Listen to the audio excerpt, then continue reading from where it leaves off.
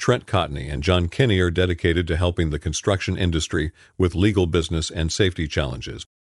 Welcome to this week's episode of Law and Mortar.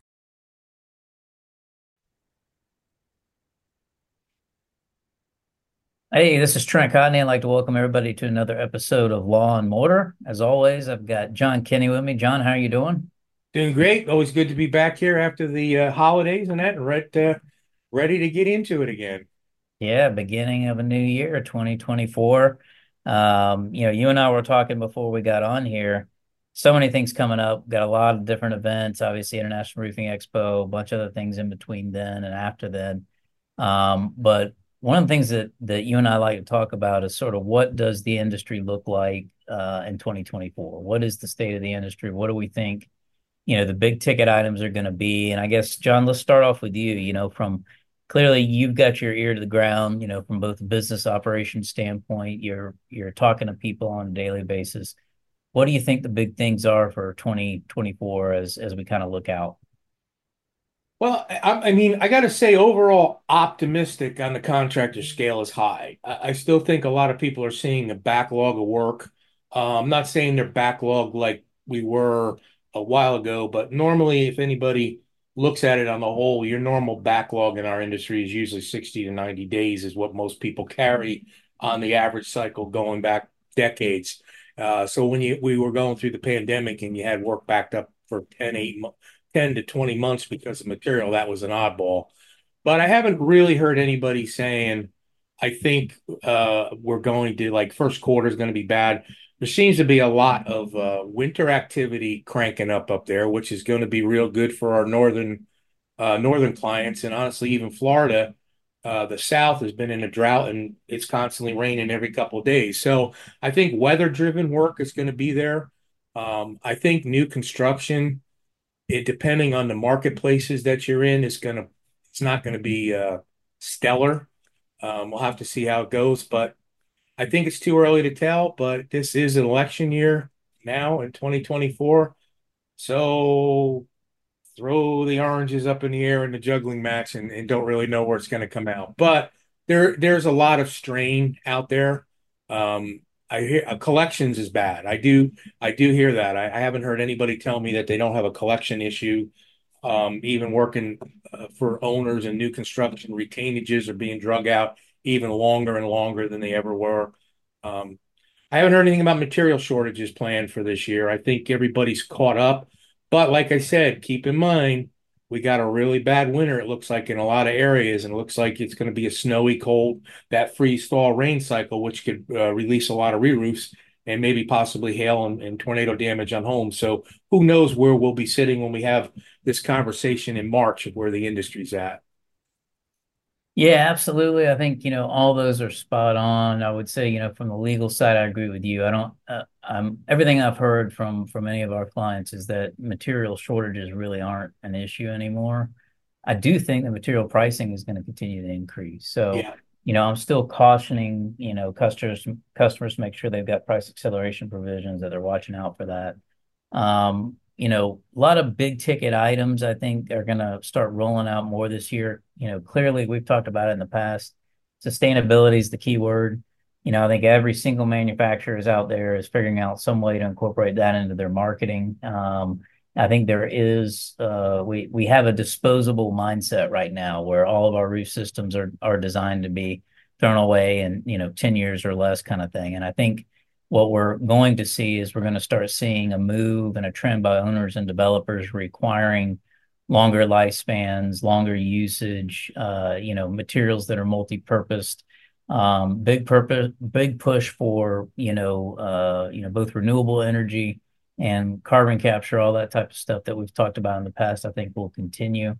Interesting on the private equity front, still remains very strong for roofing, in particular. I think it's cooled off for other trades like HVAC, mechanical, that kind of stuff. But I think we're kind of in the second quarter for private equity. I think it's you're going to continue to see a big push to consolidate. You're going to see a lot of interest out there. I'm aware of at least 70 or so private equity firms that are constantly emailing, roofing contractors. It was funny. I was at Best of Success, and I surveyed the audience. I said, raise your hand if you haven't been solicited by a private equity company. I think there were two hands raised out of about 550 or so. So I think that's going to be a trend that continues for the foreseeable future. One of the things I do want to caution everybody on is, just like you said, John, collections are a problem. Money is harder to get. So watch your credit lines, watch any loans that you've got out there, equipment lease prices, any of that kind of stuff that you've got. Be very aware of that, because I think money is going to continue to be tight as interest rates remain higher. And collections are a problem. We get calls daily for, lien claims, bond claims, demand letters, all that kind of stuff. You got to pick your customers carefully. So I don't think the game plan changes any, John. I think you approach things as you would any new year. You make sure you've got sound operations, and with sound operations, you mitigate the risk, and you don't need to hire lawyers. So that's a good thing for everybody. Yeah, and too many businesses forget about that. You spend a little bit of money up front and take some time and money to get your house in order the right way. And even, getting sued at some point in business is inevitable.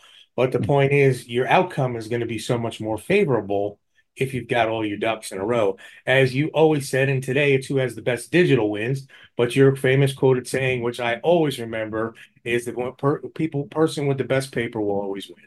And that's true. Absolutely. It's about making sure that you've got that administrative backfill to support your position. Doesn't matter what it is. It could be a customer dispute, it could be an OSHA investigation, wage and hour audit, whatever it is. If you got the documentation to prove your point, you're going to come out a lot If better. you have the right processes in place in your business, you're going to end up mitigating 90% or at least 90% of what has a possibility of becoming legal, because you're going to rectify it because it's been picked up in your pipeline of your SOPs and how you operate your business. There's Mhm. somebody there to pick it up. It's One all thing about I the do want to fundamentals. add, you talked about the sustainability. So some interesting things. I hear the same thing on pricing. I get asked questions all the time. When is pricing going to drop? Well, it's not going to. Trucks aren't going back down. Materials not going back down. It finally got up to the point where it did, and it was, whether it was pandemic or supply chain issues that got it there, it's not going down. You're not going to see a 20% discount on TPO coming anytime soon. So that being said, there is more of an economical factor driving sustainability in the industry now than there ever was. So I think you're right about that. You're going to see that come out because it's not going to be cost efficient for building owners to just throw a roof away and put a new one on. The other thing I was reading out there, which is really interesting, we've talked about this, is the labor shortage, right? We're never going to bring enough people into the construction industry, forget about roofing, to fill the voids. Even with the winter layoffs, I read we're still down. Oh, this is construction overall, but we are about the same stats. 15% less. There's 15% less in labor than there are jobs to do it. And that's after the winter layoffs. So that tells you where you're at. Now, the interesting thing I was reading, we talked about robotics filling that. So right now, robotics is successfully working on the masonry industry, the concrete industry. They have robots right now in the testing stages that can lay bricks, can lay block, can pour concrete, can actually lay the cement in between the layers. So if you can do that, and of course it'll take a couple of years, this isn't coming here, you're going to see more and more of this. So one thing I want to add to contractors, we talked about that, and I think that's where private equity and consolidation is going to come big into play. We've talked about this, about the family businesses, the family farmers going to corporate. That's why I think it's so hot looking at roofing companies right now, consolidating and becoming large. Because, and you need to think about this as a roofing company, how are you going to deal with the fact that we are going to have more technology, more robotics, more everything involved, AI and all that starting to come into our labor force. So I think it's time to really seriously sit down and how you want to handle that. Yeah, I mean, I'm waiting for the robots to come, John, because I'm going to rent them out and go fishing. So, I'm with you um, there. yeah, yeah. So, yeah, clearly, it's you and I are the same in that we're always trying to forecast what the future looks like, right? And no matter what angle you're doing it, whether it's business or legal, looking at those trends and, keeping your ear to the ground is going to help you. And I encourage every business owner out there, just be vigilant. Don't get sloppy. It's Yep. always about the fundamentals. So, John, we've talked about a lot of different things. I've got a really good question here that I figured I could segue into. Great. So, I'm going to throw it out here. This one is from Joe, and as I mentioned to you before, I get the privilege of going and speaking at the Chicago trade show coming up, and then after that, I'll be in Detroit, where I'm sure both will be 70 degrees or warmer.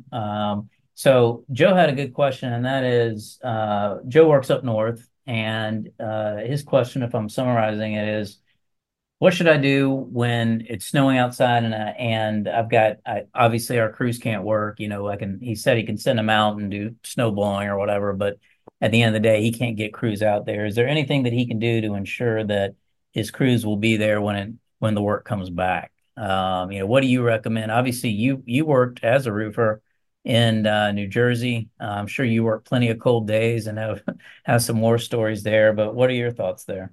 Well, this is the absolute best time for training. Okay.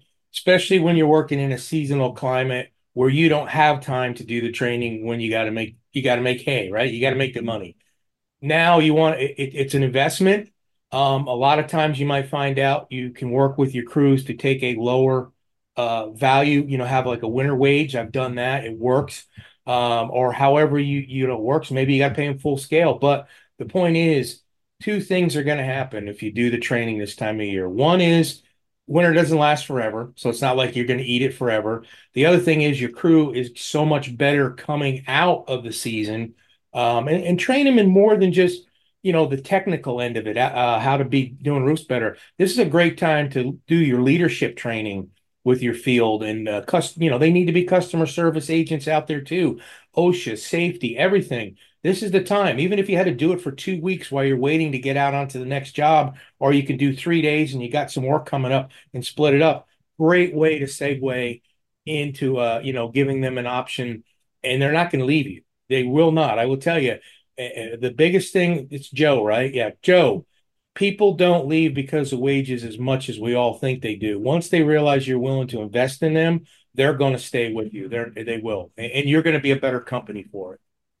Yeah, I think that's great advice. I read a survey here yesterday or the day before that said that the turnover rate, the churn rate of employees as a whole has decreased substantially. We remember the Great Resignation Yeah. during COVID-19 and everything else. That's slowed down, and I think people are starting to kind of see the writing on the wall that, a steady job is a good thing. So, sage advice, John. As always, I want to thank our loyal listeners for making us #1 construction law podcast. Really appreciate everyone.